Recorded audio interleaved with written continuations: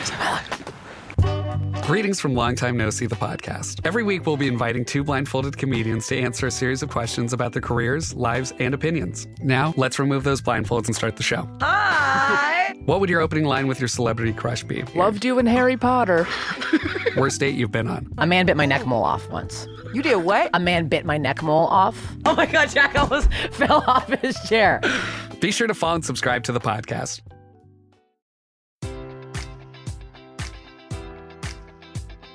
Enjoy all your favorite sports like never before at BetMGM. Sign up using code Buckeye and receive up to $1,500 back in bonus bets if you don't win your first bet. When you register with BetMGM, you'll get instant access to a variety of parlay selection features, live betting options, and the best daily promotions in the business. And with BetMGM at your fingertips, every play and every game matters more than ever. Place your money line, prop, or parlay bets with the king of sportsbooks today. Sign up using code Buckeye and receive up to $1,500 back in bonus bets if you don't win your first bet. BetMGM and GameSense remind you to play responsibly. 21 plus and present in Ohio, subject to eligibility requirements. Rewards are non-withdrawable bonus bets that expire in 7 days. Gambling problem? Call 1-800-GAMBLER in partnership with MGM Northfield Park.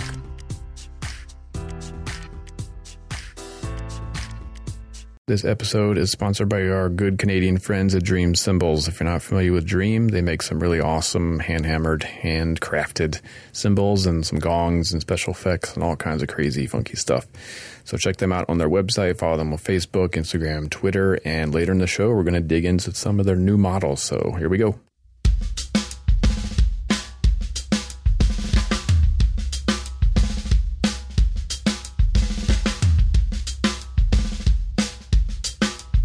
What's up, everyone, and welcome into episode 122 of the Modern Drummer Podcast with Mike and Mike. My name is Mike Johnston from Mike'sLessons.com, and my co-host who will be joining me shortly is Mr. Mike Dawson, managing editor of Modern Drummer Magazine.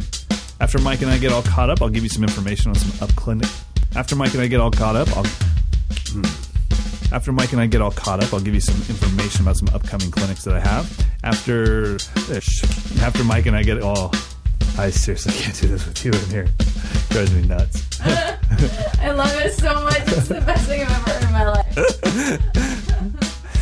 You're trying to go too fast. That's why you're like stumbling. I'm not trying to go fast at all. This is Mike. Like when I caught a little like a dog up to me. You sound like one of those auction people.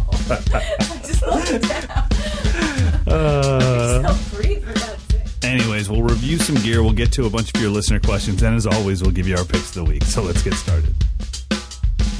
1, 2, 3, 4. Yeah. This is our Merry Christmas episode. Yeah, it is. Merry Christmas, Happy Holidays, whatever it is. I think this whole myth of like people getting offended, the war on Christmas. I mean, who gets offended if you say Merry Christmas if you don't celebrate Christmas? I mean, seriously. Yeah, I don't know. I mean, I think no matter what you believe in or what you're into, I think Christmas has just become a time of year where we all reflect a little bit, we all try to give a little bit more, and we just become better humans so that we can then dump all of that in January and go back to being jerk. At least that's what I've experienced. I try not to do that myself, but that is what I've experienced. But so yeah, I don't know. I mean, I think it's like someone saying "Have a great day." You're like, no, I'm not having a great day. You didn't say I don't it right. believe in great days. But I'm a nihilist. My belief system is to never have a great day. Yeah, happy holidays to everybody. Merry Christmas, and just have fun. Enjoy your family time. And to all of our listeners that are drummers, which is probably the vast majority of you, please enjoy some time away from the kit. There's nothing better for your drumming sometimes than time away from the kit.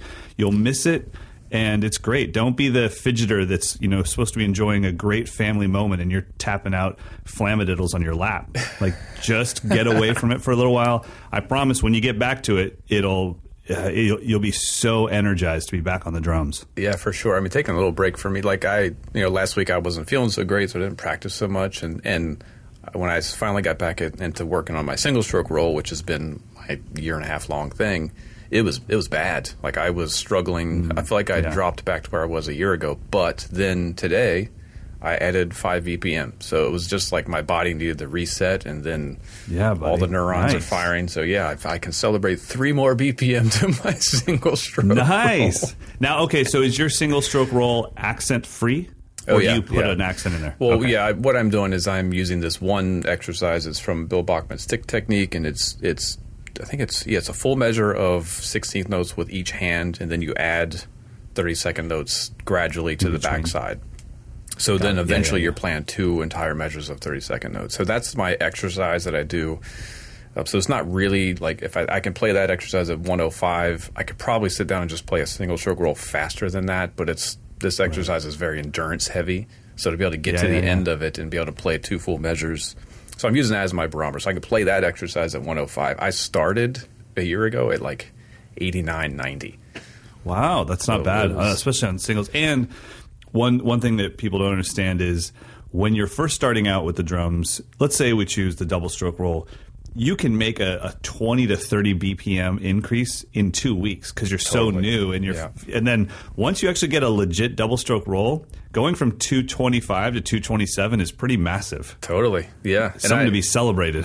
I kind of work on the similar process with some of my younger students, and I just had them, I just taught them how to stretch, and then all of a sudden they could play 15 BPM faster because they'd never in their life stretched out their hand tendons before. Yeah, isn't that crazy?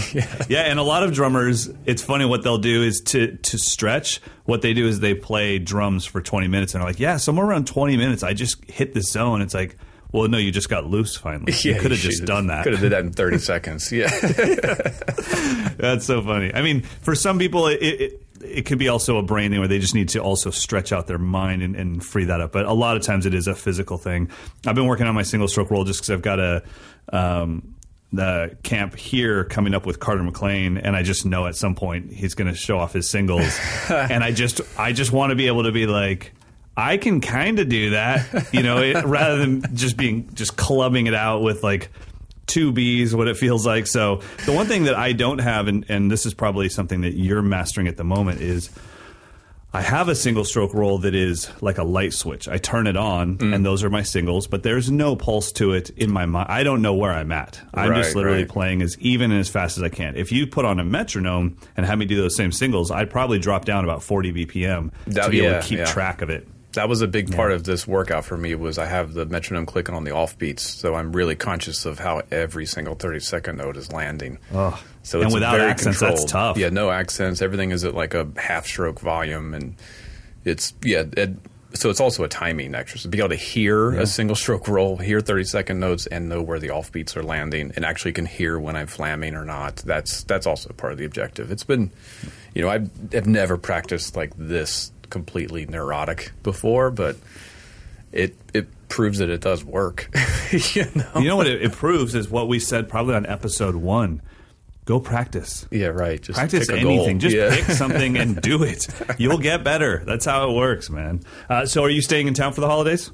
No, I'm leaving. I'll go down to my parents' house. It'll be a couple days with just my parents and my little pack, and then my brother brings his giant pack, and then we have chaos in the house for a couple days with 4 dogs. How many kids does he have? He's got 3 kids and 2 dogs, and I got 2 dogs. So it'll be 4 dogs, 3 kids, 6 adults in one house. Man, God, I wish I could. No, I don't at all. I don't have any desire to go there. I'm going down to Southern California, do the family thing down there. 1 dog, 3 kids. But the beauty is... This flies in the face of everything I said about taking a break. The beauty is that I gave my nephew a drum set, a legit drum set. So it's in his bedroom, and all I got to do is be like, oh, you guys are all going out to the ice skating rink? I'm just, God, my stomach just, I go full Ferris Bueller, and I lick my palms. I'm like, I don't feel good. And then they all leave, and I just rip on his kit. And it's perfect. So. What do you do with your dogs? We have a doggy daycare place here where you don't. It's so sad. Like we rent them suites. What? And you can put them just in a straight kennel, but Jack and Juno get suites. They have flat screen TVs in their room. They each get their own bed. It's good stuff. Man. So I'll drop them off. Just lost some cool points. I'm sure there's drummers out there like, dude, I leave my dog in the backyard for 3 days. We just put a huge bag of food out there. It's all good. He just hunts rabbits. He's good to go. Yeah, we don't. My wife and I don't have kids, so just like you, we treat our dogs like our kids. So, hunts rabbits. So that's so manly. Oh man. Anyway, let's talk about your clinics coming up. What's the deal? Where are you man. at? I'm stoked about it. I've got just a little West Coast run, and these are clinics that I'm doing to start to prepare myself for upcoming drum festivals that I have coming up, like the UK Drum Show, and I think I might be doing the Ralph Angilio. I can't say his last name, but formerly the Montreal Drum Fest. Yeah, exactly. I might be doing that. We're trying to work out the dates. So January 5th, let's check the day of the week on that. January 5th, which is a Friday, I'll be at Bentley's Drum Shop in Fresno, California, and that's at 6 p.m. If you live, I would say honestly, even within 5 hours of driving distance, make it out to that one to see the shop. I'll be there and I'll play some drums and it'll be neat, but go there to see the shop. Bentley's Drum Shop is just one of those amazing drum shops that everyone should see at some point in their life. So that's January 5th, Friday, January 5th at 6 p.m. Then the next day, I'm going to be playing my hometown, Sacramento, California. I'll be at Skip's Music, and that's a 1 p.m. clinic. That's Saturday, so hopefully everybody can make it out to that. And my band's going to be playing there. So Man on the Moon I was like, that's going to be so weird being in Sacramento and playing the tracks of my band that lives in this town. Yeah, so, right. But what's cool is it'll be the same as my normal clinic. It's like, well, this is where I would have pressed the space bar to play this track. So Dean and Q, come on up. So that'll be on January 6th, 1 p.m. And then I've got a day to drive up to Portland, Oregon. And once again, if you've never been to this shop and you're within 4 or 5 hours driving distance, please come out January 8th. That is a Monday, and we're doing an 11 a.m. clinic at Revival Drum Shop. And Revival is kind of the leader in the clubhouse as far as drum shops carrying vintage gear. That's heaven. And I'm bringing some cash. I got a new snare wall in my lobby. I'm bringing some cash, and I'm coming home. You are totally into it now. I'm addicted, dude. I felt horrible. My contact at Revival right now for this clinic is Jake, and we were kind of setting everything up, and I'm like, man, I'm so excited, and I'm totally coming home with some snares. And I think he thought I meant, you better hook me up with some snares. And because he kind of gave me like a cool, and then I was like, no, I'm buying. I'll buy it. No, you don't. I'm not going to walk in and be like, I'll take that and that and that. So yeah, I'm excited. Nice. So do you treat your pre-festival clinics like a stand-up comic does, like kind of irons out the routine and edits out the bad jokes? And absolutely. Yeah, well, I try to make sure that all the jokes need to be in the moment. I try to make sure that anything that is meant to be funny is based off the moment that's happening. I never have anything like if I'm doing my little version of the timeline, the day you started, and here's Buddy Rich, and we're all in the middle. That's not meant to be funny, so I don't mind saying that in every city that I go to because it's meant to be inspirational. But I would never bring like a bum kind of like joke. Because the thing is, you don't need to. The moment of a drum clinic is freaking hilarious. Like, someone's cell phone is going to go off. When you are being deep, someone will sneeze. Like, it's just kind of like, I just wait for it to take shape. But I do iron out the format. Like, I remember I used to always walk out to the front of the stage and try to get people pumped up a little bit. When I did your guys' thing at... what was that? Columbus Days. Drum Days. Yeah. Drum Days. When I did that, I remember I was still in that mode of like, run out on stage and I'm like, woo! All right, let's do this. It was like that was my role in the drumming community. And then eventually I toned it down and came out and was like, let's get deep. And now where I'm at is I've made a name for myself as a drummer too. I don't really need to be like, hey everybody, my name's Mike Johnston. I have a website. I just come out and sit down on the kit and play my first track. That's how it all starts. So I do iron out the format of the clinic, and then I also try to think educationally and performance. What is the climax of this? Like, I don't want to do the coolest stuff and then the clinic gets progressively more and more boring. I want them to think like, man, that was amazing. And in my head, I'm like, I haven't even blown your mind yet, you know. The other thing that I do that I don't know how many drummers do this, only because I attend a lot of clinics, I don't really see it a lot, I make sure that my clinics are just as much for the non-drummer that came to the clinic with the drummer. How do you do that? So you make it about life. You make it about dedication to focus. You show them simple things. You make amazing craft out of simple things.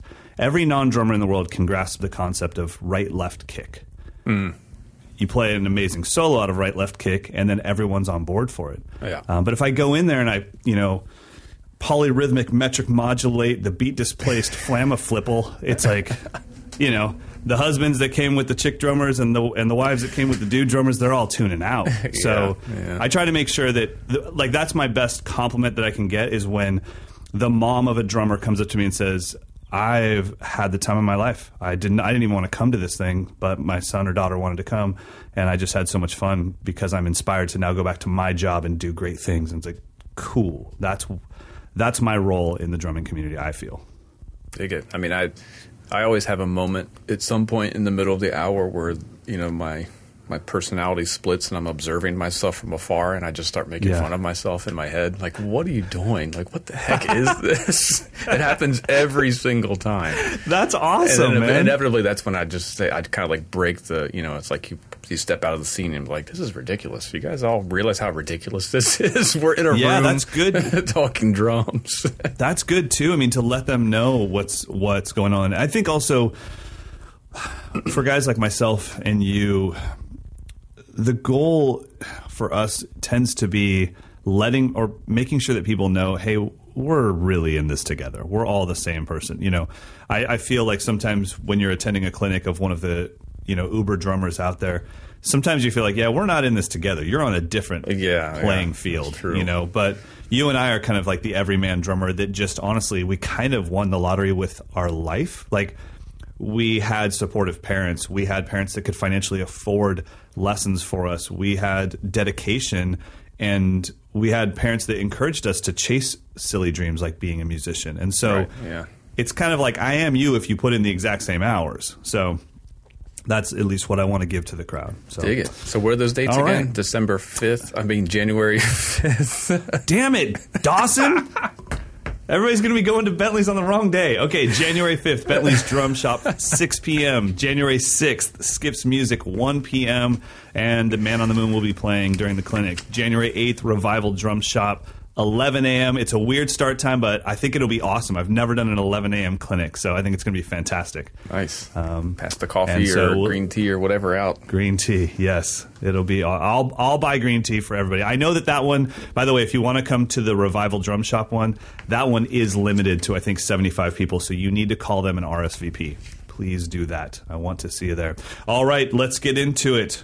Yeah, What the hell are we talking about? We going to go with some drum nerdery, or do we want to talk about a cool dude first? Where are we at? No, I'd say we go straight to listener questions and get the hell out of here. I've got full construction going on in my building. No, let's talk about Rick's article in the January issue about taking basic 3-note patterns. And I think initially when people think about 3-note patterns, it's natural, but their mind immediately jumps to triplets. Yeah, and that's probably the one place that I never accent every third note.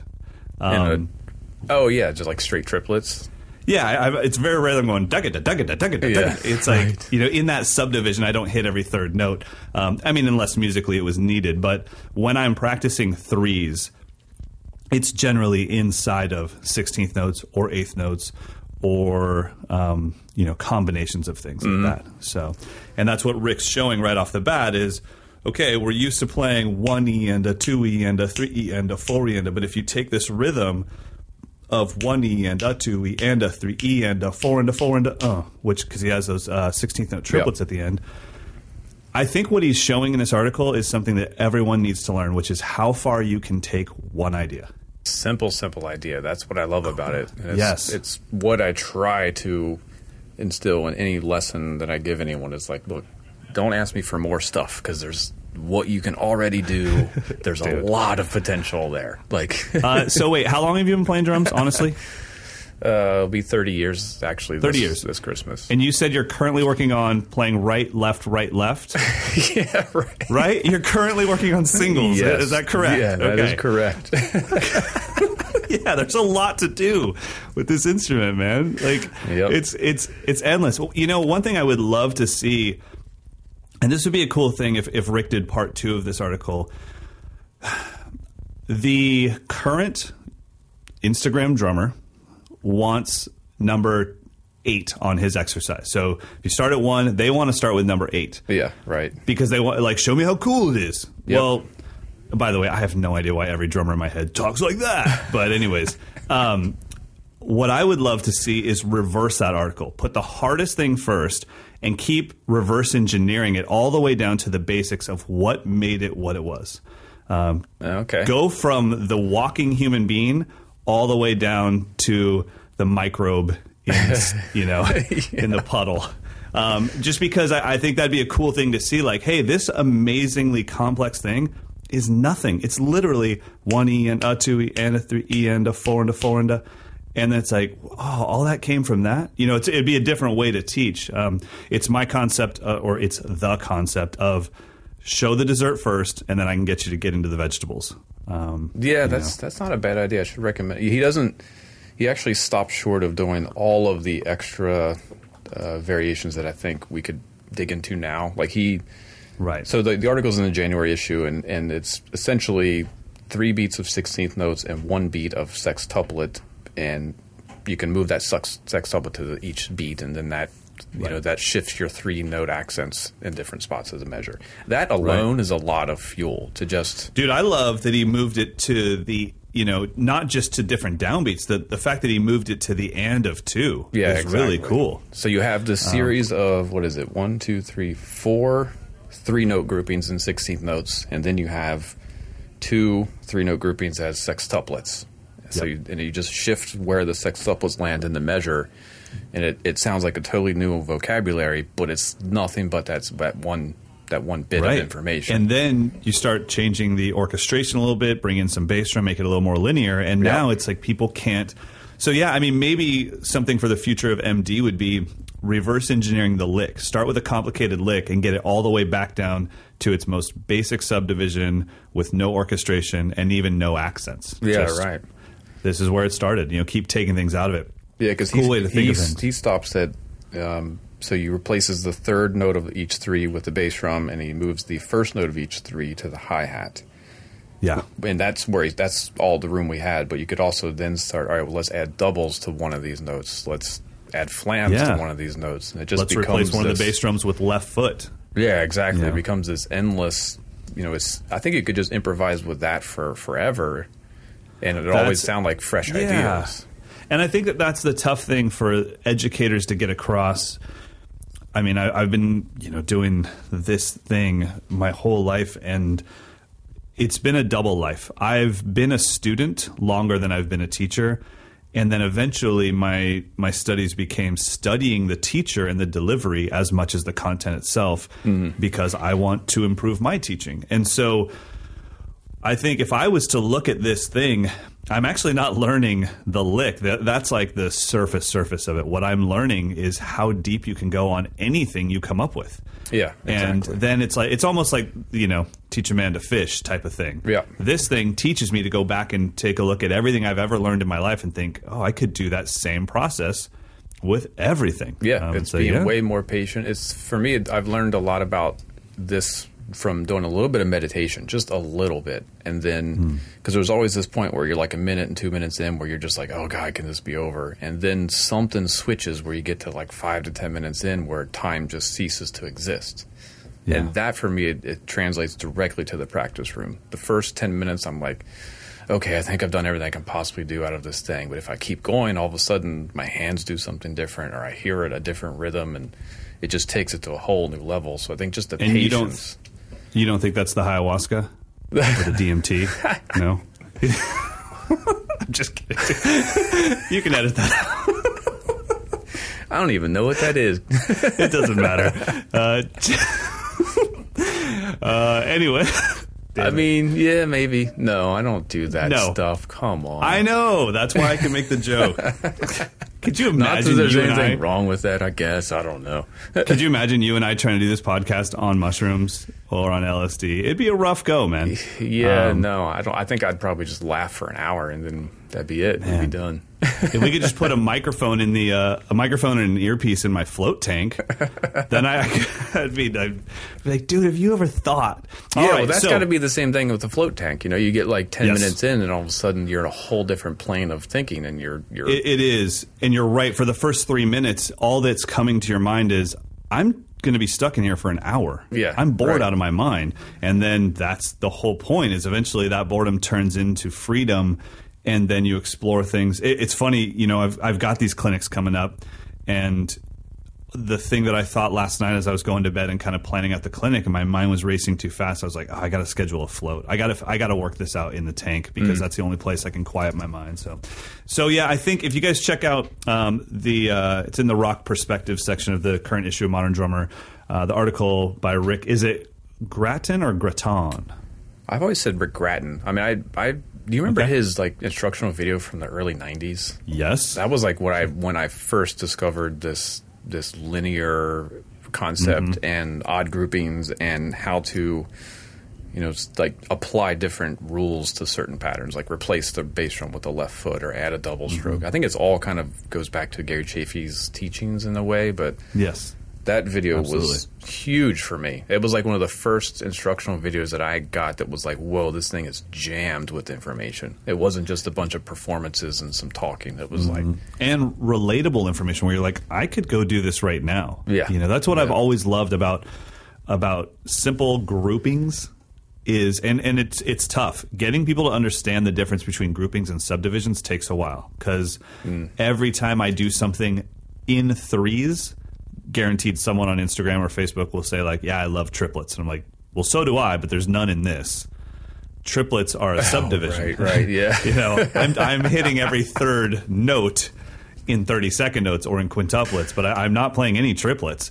But I think that this stuff is so relatable to just the general drummer. So I love it as well. Yeah, check out Accented 3-Note Groupings by Rick Gratton. It's in the current issue of Modern Drummer. Okay, before we get into our featured drummer, we got to go back in time. We got to talk about the intro. Yeah, we totally skipped over the intro groove. That's because it was so dope. That was like total Steve Gadd vibe, but not plagiarism. Yeah, right. Right? I mean, it had its own thing, but it was kind of like, it's got that Steve Gadd vibe. Great sounds, by the way. A little bit of the with the tom hits, and it was that 50 Ways to Leave Your Lover. Is that the song that's sort of like that? Totally had that little vibe, little double stroke roll leading into the downbeat. But that was fantastic. So I'm going to butcher thank you very much. I'm going to butcher your name. Lutz, Lutz, or is it Lutz? Or what is it? How about this? You call him Lutz, I'll call him Lutz. All right, Bob's your uncle. Thanks for your submission, Lutz Lundberg. Lutz. All of our faces are covered. That was fantastic. Killer Groove. All right, let's get into our featured drummer. So this is Joe from the new Pornographers. Man, is it Seiders or Seiders? Seiders, I hope, because he's a good buddy of mine. Well, that's awesome. He's like, man, I've known you for 15 years. You don't know how to say my last name? I don't know. We always text. That's true. So Joe Seiders from the new Pornographers, and I was listening to their newest album today and just thinking okay, this is how to be influenced by something without copying it and pushing it forward. Like, very 80s vibe, but totally not a ripoff of the 80s at all. And I can hear drum set on it. I love that. Yeah. But you still have to play like it's almost programmed. That's not an easy thing to do. Yeah. Yeah, no, he actually came into this band. It's probably been a couple years now, but this is a Canadian band, and the original drummer Kurt Dahl. I don't know if you're familiar with him. Okay. But really fantastic player with a real kind of like real visual Keith Moon kind of a style.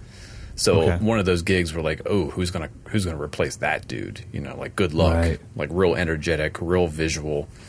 And Joe, you know, it's funny because he's really like the antithesis of that. He's not a real kind of over the top player or person. Right. He's one of the most kind of chill, cool guys I've ever met. but you can tell that he still just has a certain command. It's like a calm confidence, where it's a little bit less of the kind of like crazy confidence and just the calm kind of confidence. But the coolest part is he really got that gig because he can sing. Because a lot of those songs are like multi-part harmonies.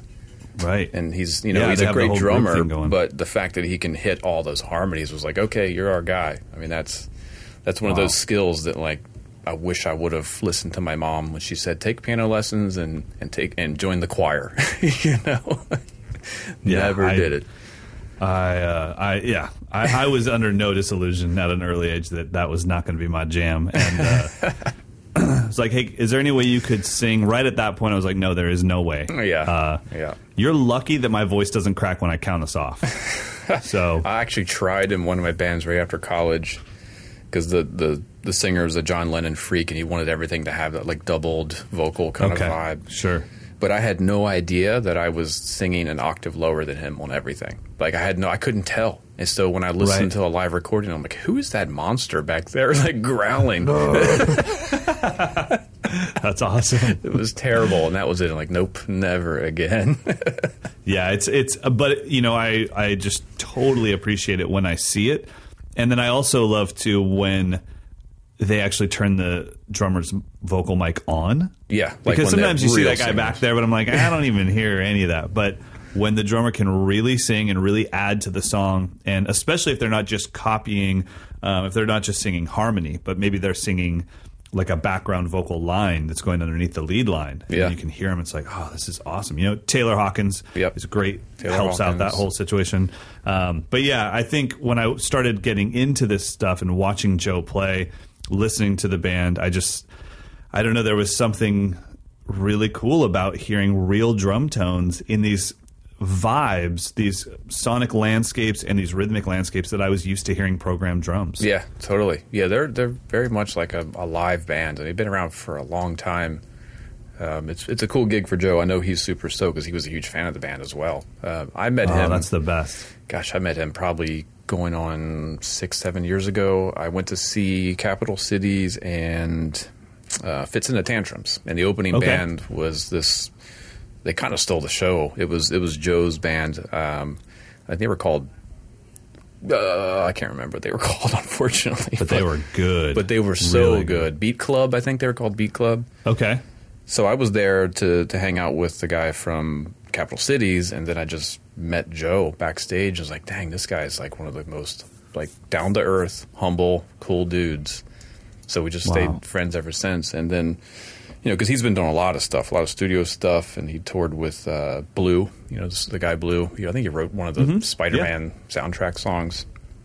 Juliana Hetfield, Tracy Bonham, he's Adam Lambert. He's kind of been just a journeyman guy.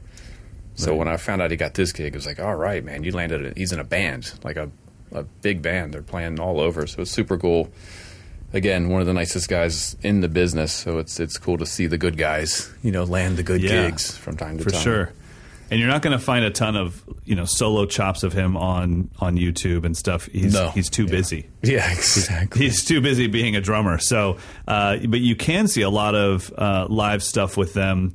And I'm really happy that I chose the album to listen to that I did, because it's his first album with them, and I'm pretty sure it's his only album with them. Yeah, this is it. I would hate that if I was listening to a bunch of old stuff and I'm like, oh, the pocket's so deep, and then I mentioned it, and then he had to write and be like, yeah, I wasn't on that. So the current album is called Whiteout Conditions. That's released in this year, actually, and I'm telling you guys, if you're a fan of what Mike and I have always talked about with the Aaron Sterling kind of drum sounds of snares and just almost sounding sampled, but there's just something there that lets you know, I think somebody's playing that. Check out this album. It's really cool. The other thing that I really got out of this album is because he's not a flashy all over the place drummer, I practiced along to this album as my metronome today for about an hour and a half. Oh, that's cool.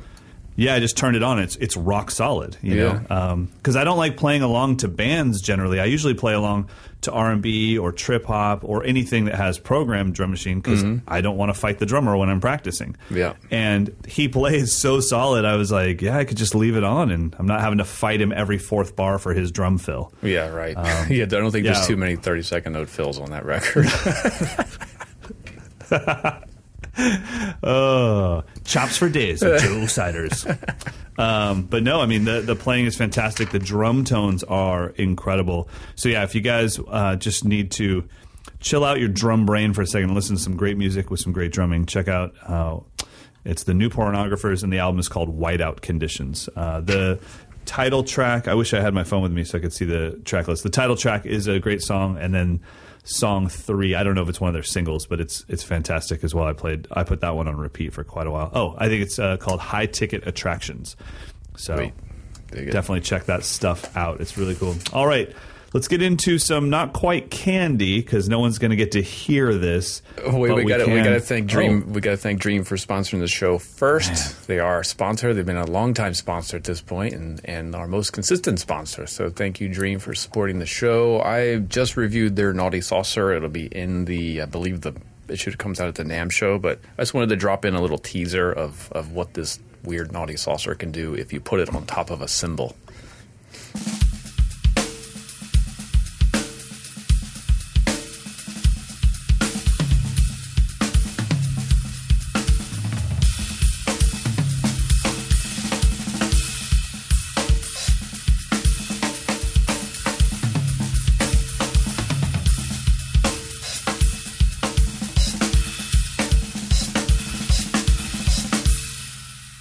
Fantastic. I guess we all got to get a Naughty Saucer. Now, let's get into the Focusrite Scarlett 18i20 audio interface and Octo-Pre dynamic mic pre-expansion unit. Holy hell. Yes. That's a mouthful. Yes, I think we talked about this probably, 40, 50 episodes ago when they actually sponsored the show, but I wanted to kind of go a little bit deeper into what this thing is. So Focusrite is pretty legendary company for, I think they were started by the Rupert Neve. So, I mean. Wow, I didn't know that. Yes. Wow. It was his So you're telling company. me I could have saved $3,000 on my Neve Pre's and just... I ain't saying you're a sucker, but... Okay. That's also... Actually, I do have a Scarlett, what is it, the 2i2 or 2-in-2? Yeah. I have like that small version too that I use all the time. Yeah. But this is second generation stuff. So this is supposedly got higher gain with lower noise, right? Yeah, on the pre's. Exactly. I mean, they just kind of bumped everything up a bit. It's this. I think it's what is the connections? I think you can get a Thunderbolt or a USB. And so there's an 8-channel interface, which is the 18i20 that has 8 Focusrite mic pre's in the back, and a lot of studios, like project style studios I go to, they usually have an 8-channel Focusrite mic pre. It seems to be just like a go-to for not $1 million studios, but still good quality stuff. Right. So is it 8 on the back, or is it 6 on the back, 2 in the front? It is, for that is 2 on the front and then 6 in the back. So you can plug a guitar or something, drum machine. Okay, so that was going to be my question. I've always wondered why there might be XLRs or quarters on the front. Is that for that? Like, let's say I just recorded the drum kit and now we're going to overdub guitars. Is that why they have that, so you don't have to reach around the entire rig? Totally. That's exactly what it is. Okay. Yeah, and that's why they're quarters also. Exactly. You can plug a regular guitar cable into it or a microphone cable. That makes sense. Okay.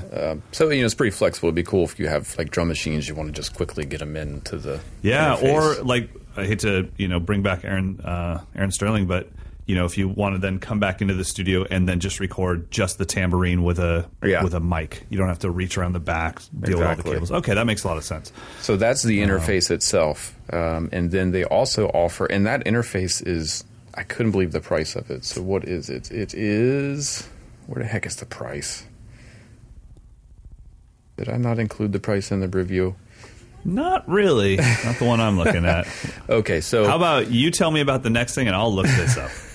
The next thing is called the Octo-Pre Dynamic, which gives you 8 additional mic inputs that can interface directly with the 18i20, and it also comes with a compressor on every channel, which is super cool. You can really you can use it for subtle compression, or you can go extreme, like on your room mics, and get them kind of pumping, really kind of breathing with the track.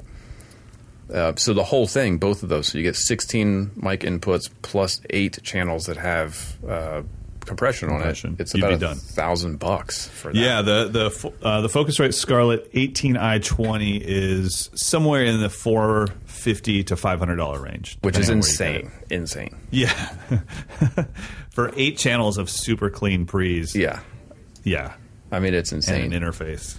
So then, and they also give you a few of their pretty popular plugins. The Red 2 EQ is a really popular Focusrite EQ, and they give you the Red compressor, which is a legendary compressor by Focusrite. I think even Chris Lord Alge uses the Red, the hardware Red on his all of his mixes. So you get all that. I mean, this is like, you know, I'm whenever anyone says, what should I get if I want to start a studio, I always say get the best thing you can afford, get with the most inputs possible. For this package, $1,000, I think it's almost a no-brainer. Yeah, and you can control the whole thing from, you can get a Focusrite app and control it from your phone or from your iPad. So you can control the gains. You can be on the drum set, see that it's peaking, not have to run into the studio. That's one of the toughest things for me. My pre's and my interface are so far away from the kit that I almost have to record, then look at the WAV files to find out I was peaking. Yeah, you need an assistant. It's nice. Yeah, exactly. It's nice to be able to have it right on your iPad and just turn down the gain that way. Yeah. It also has 2 headphone outputs, so you can have separate control over that, separate mixes. It's pretty powerful. I mean, I'm shocked at how good it sounded. I mean, it sounded clean, which for most people that's what you want. Yeah. Oh, fantastic. I did. It just sounded just clean, which I just want that. I don't want a ton of, color, because then you can do that later with plugins and stuff. Right. It just sounded clean, accurate, gave me a pretty pure drum sound, cymbal sound. And I mean, I paid way over that for what I'm using now. I mean, it's insane. Man. The compressor, I think, was kind of sealed the deal for me. Like, wow, you can dial in the compression before it goes into the computer, so you're not using plugins to do compression. Pretty neat, even if it's just something like just the kick drum, just a little bit of control, so everything kind of evens out a little bit. Yeah, just has that smoothness. Awesome. Well, definitely everyone check out the Focusrite Scarlett 18i20 audio interface and the Octo Pre dynamic mic pre expansion unit. So if 8 channels, like for me, 8 channels sounds like a wonderland, because I've been using 2 channels for so long. Right. But in reality, I use 5 every day, because Nate's got a microphone, Amber's got a microphone, I've got a lapel mic, and then I've got 2 drum mics. So, I think 8 channels is just a minimum, because you might want to expand at some point. Yeah, I mean, and then especially if you have multiple toms, that just messes everything up. I mean, I use 16, and without even being extravagant, it's 16 channels. Really? Because I have, a pair of room mics, a close room mic, a pair of overheads. I always have 4 tom mics just ready to go, just depending on whatever kit I'm having to pull in. It just adds up real fast. It does, yeah. All right, well, check it out, and you can find it on all of your online retailers, or hopefully your local music stores as well. Ready to get into some questions? Yeah, so our first one is, this one's from Christian over in London. It says, I've been working on bringing my technique back on the practice pads, as I can't play my drums where I live, and I was feeling pretty good about it. I feel I was always a fairly creative drummer, good at improvising, and good at playing without a band. But when I took my kit to a studio to practice, I felt lost. The sound and volume of everything was intimidating. Yeah. I was wondering if you had any advice on this. He says, I'm going to go again and use headphones or earplugs or something like that. But any advice on what we would suggest to get over this? Well, first of all, just know, Christian, that's extremely normal. I experience that a lot in my camps with campers that only own an electronic drum set, and they've never played without hearing protection. They've never just sat on a drum set and played it, or maybe they have very infrequently, and they're just like, gosh, I can't get it to be quiet enough. And it's like, yeah, drums are loud, man. So I think one thing you can do is start practicing on your pad much quieter, lower stick heights. Imagine what that would sound like on a snare drum. I always do that. If I see a student and we're working on a specific hand pattern and I see their sticks are coming up to full strokes and they're rim shotting my pads, I'm like, dude, that's arena rock. What are you doing? So, yeah, I think bringing things down on the pad will help a little bit. But the other thing too is you might have to just accept the fact that this is kind of this little chunk of time in your life.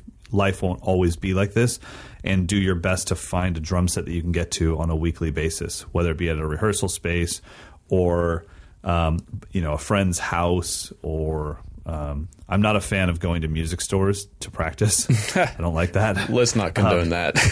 Yeah, I can't stand that, especially when I'm shopping. Some guys like thinking that they're filming InstaChops 96 or something. I'm like, dude, stop. But that, or the other thing too is taking private lessons. Maybe this is a time for you to take private lessons and you're on your teacher's kit all the time. So there's different ways to go about it. What do you think, man? Yeah, I think there's no way around it. I mean, the drum set is a loud instrument, and if your ears aren't accustomed to it, it's going to be really offensive for a while. I think I almost never sit down at the kit and not have some kind of hearing protection, whether it's my in-ears or headphones or those eraser earplugs, because I really can't stand the harshness of a drum set by itself. When I play gigs, all that sound gets absorbed by the room and other instruments. I don't feel that I have to do that, but I very rarely sit down in my kit and just practice without hearing protection on. So I think that's just something to get used to as well.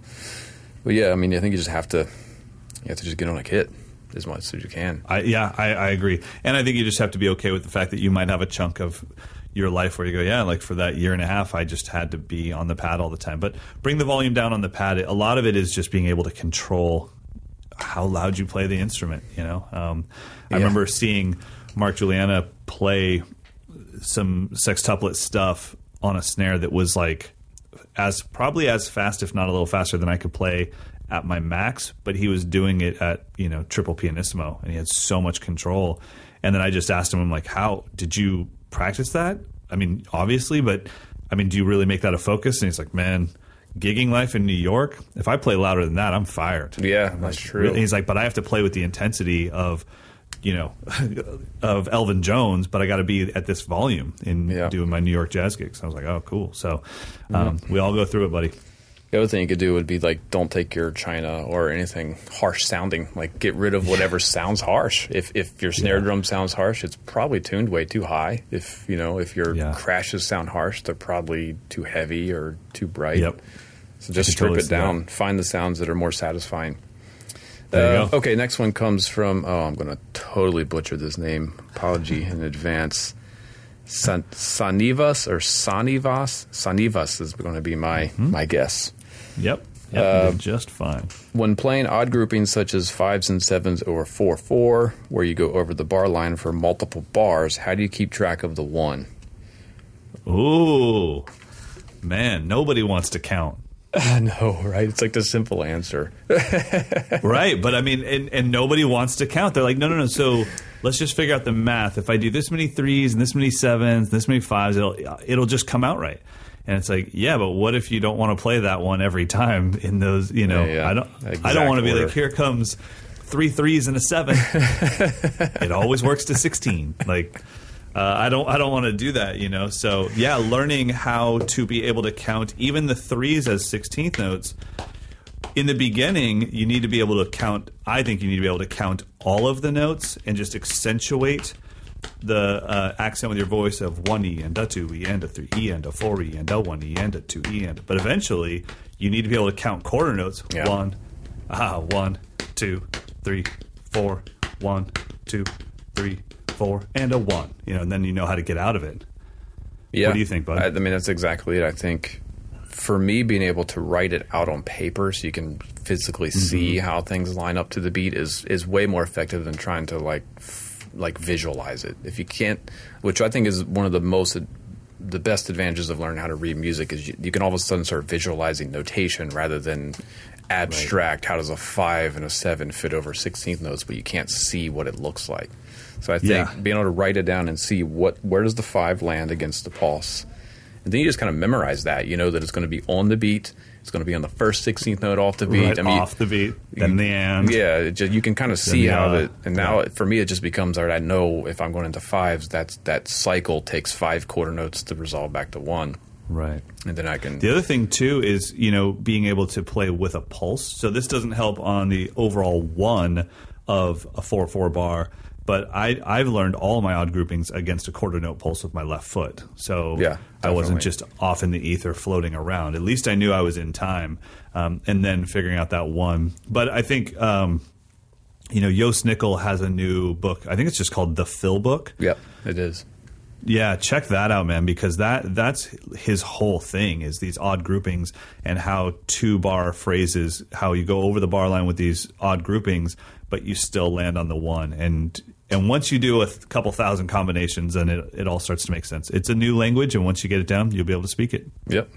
So count. That's the short answer, right? Yeah. Well, that count was out loud. Yeah, that was it back like 8 minutes ago before we went on our tangents. All right, one more. We've got this is from TJ. I didn't screw that name up. Nope. So what are some things that you've spent a lot of time practicing in the past that you wish you hadn't spent so much time on? Ooh, man, I thought it was going to take a different turn. I was ready to tell you the things that I practiced in the past that still benefit me today. We'll do that next week. What about you? Nothing. There's not one thing that I've practiced in the past that I would say did not benefit me in some way or other. I mean, great answer. Spending 2 years on left foot clave has not resulted in any Afro-Cuban gigs, but it's definitely freed up my left foot to be able to play whatever I want, whenever I want within a groove to kind of give me some extra texture or something. Yeah, exactly. So there's not one thing that I think I've practiced a ton of double bass. I've used double bass maybe once in the past 15 years. But now my feet are just in more control and more, I can't think of anything that I've practiced that I'm like, man, 4-mallet marimba. Have I played 4-mallet marimba in the past 15 years? No, but I saw you throw some 4-stick stuff going to get textures. So, I would say probably the most frivolous thing that I practiced, if I was looking through my whole timeline and going for like, okay, what's the goofiest thing? I'd say I've clocked a good 40 to 50 hours of in front of the mirror in the bathroom air drumming. Yeah, I never regret it. Yeah. I can perform. I have no fear of looking like I'm getting into it when I play drums. Yeah, I have it. I have it down because I put in the time.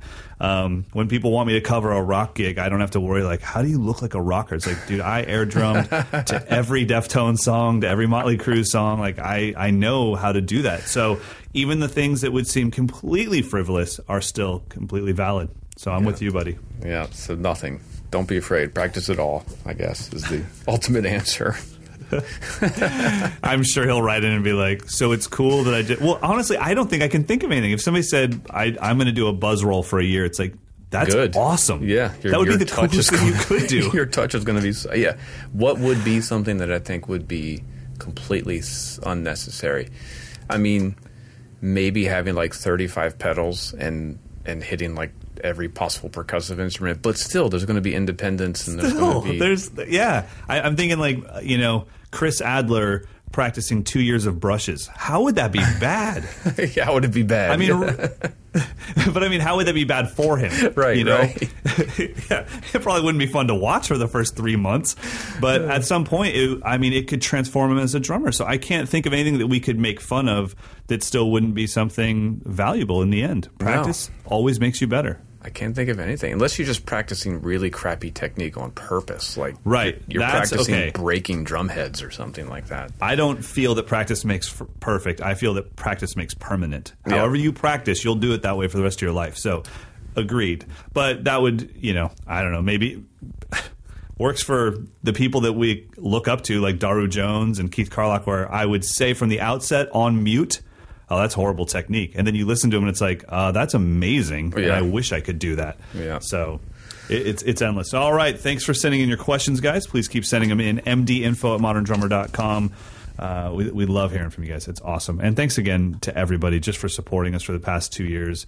This has turned into something that Mike and I could have never predicted. And you guys, just so you know, are the reason that we try so hard to make this, to never skip weeks. We've skipped 1 week, right? Yeah, took 1 week off. I felt terrible about it, honestly. I know. And then when we got back to it, it took me like 2 weeks to get back to our normal groove. I was like, what is this thing that we do? Yeah. But, so you guys are the reason we do everything. Yeah, we'll never take another day off. So sorry. Slaves to the show. Thank you guys for everything. It really means a lot. Have an amazing holiday season. Enjoy the time away from the kit. I'm going to steal my cousin's kit, or my nephew's kit, and just rip chops on it the whole time that I'm in LA. So it'll be awesome. Buddy, have fun with the family and the chaos. You don't have a pick of the week? What the hell are you doing here? Dog, I have no idea what I'm doing. I'm literally staring at like contractors turning my studio into like this dream vision I've had, and I'm going to go ahead and straight up admit it. I'm kind of itching to be like, okay, so if we do the, like, you don't even know what's coming. Wait, the symbol boxes can be turned on their side, and now they're diamonds? What? Yeah, the little teaser you put up with the backlights, that's going to be epic.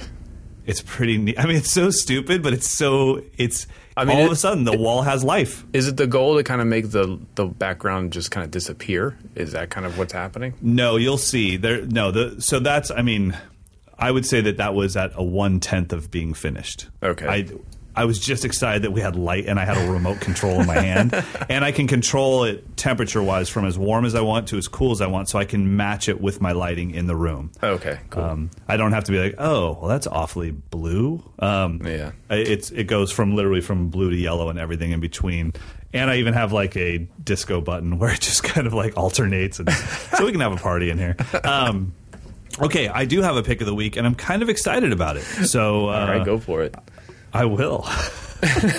Okay, so you've been on this roller coaster with me of picks of the weeks that I have pretty much purchased every Bluetooth in-ear earbuds that they've come out with. Right? I bought the braggy ones. I bought these ones. I bought those ones.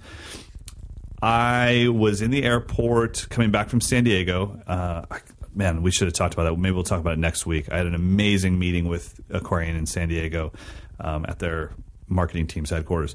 But I was coming back from San Diego, and I didn't bring anything for my ears. I did, because it's only like a 40-minute flight. I didn't bring my in-ears. I didn't bring my earbuds.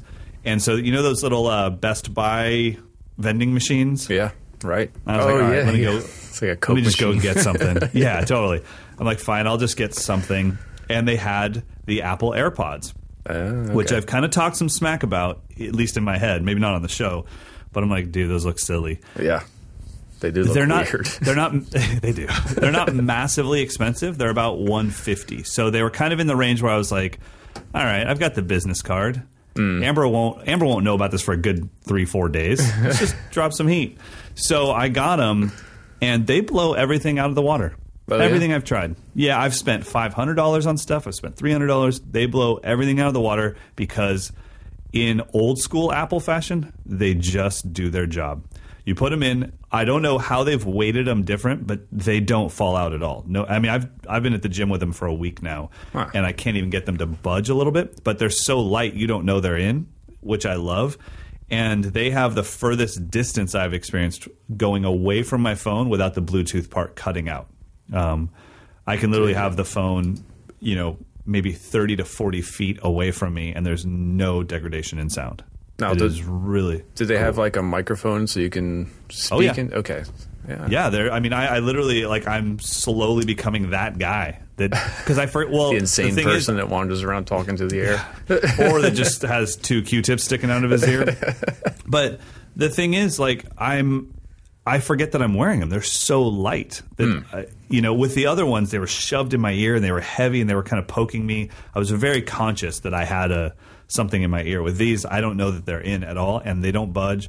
I've gone running with them. I've been to the gym, like I said. I've used them for quiet practice, like, because they are not in ears. You have to. I put the music on. I put on that song that I recommended last week, "So Beautiful" by Robert Glasper, with Damian Reed on drums, and I just play as quiet as I can. So yeah, I would really recommend them. I know that they're kind of silly, but they actually are the best that I've experienced.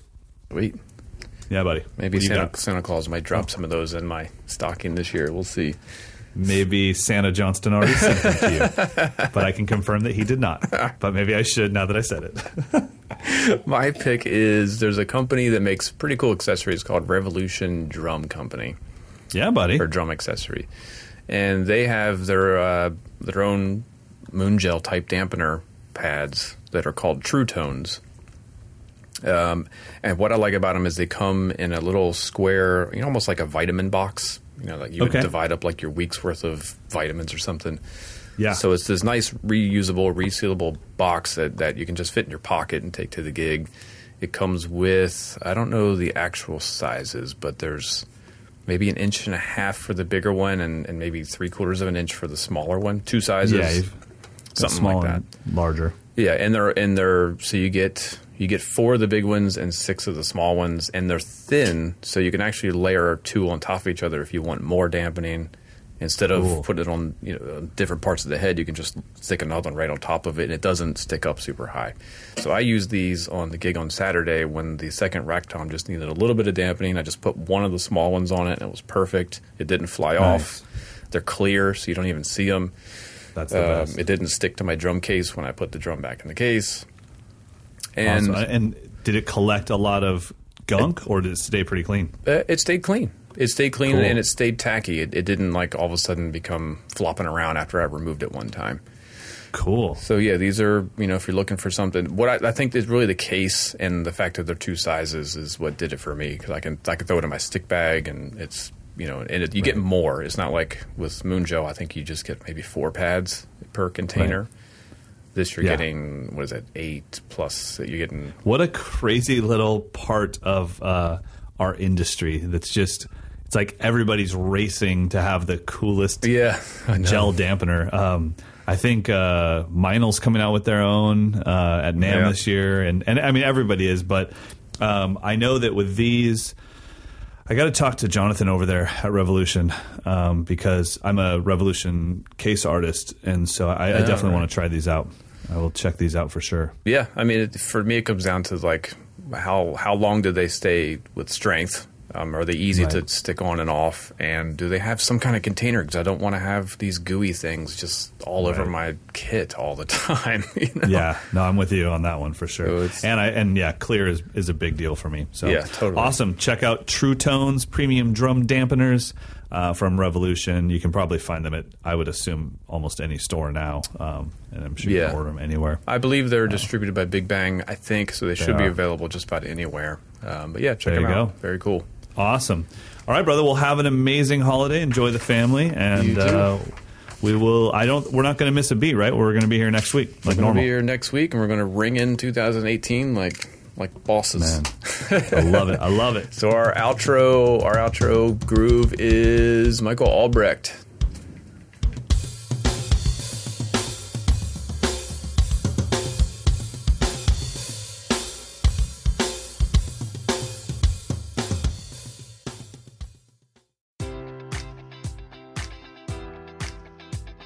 Enjoy all your favorite sports like never before at BetMGM. Sign up using code Buckeye and receive up to $1,500 back in bonus bets if you don't win your first bet. When you register with BetMGM, you'll get instant access to a variety of parlay selection features, live betting options, and the best daily promotions in the business. And with BetMGM at your fingertips, every play and every game matters more than ever. Place your money line, prop, or parlay bets with the king of sportsbooks today. Sign up using code Buckeye and receive up to $1,500 back in bonus bets if you don't win your first bet.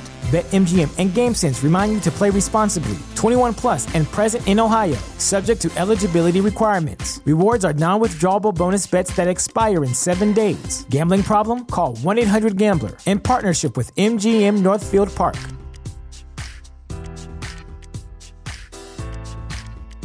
You know how to book flights and hotels. All you're missing is a tool to plan the travel experiences you'll have once you arrive. That's why you need Viator. Book guided tours, excursions, and more in one place. There are over 300,000 travel experiences to choose from, so you can find something for everyone. And Viator offers free cancellation and 24/7 customer support for worry-free travel. Download the Viator app now and use code Viator10 for 10% off your first booking in the app. Find travel experiences for you. Do more with Viator.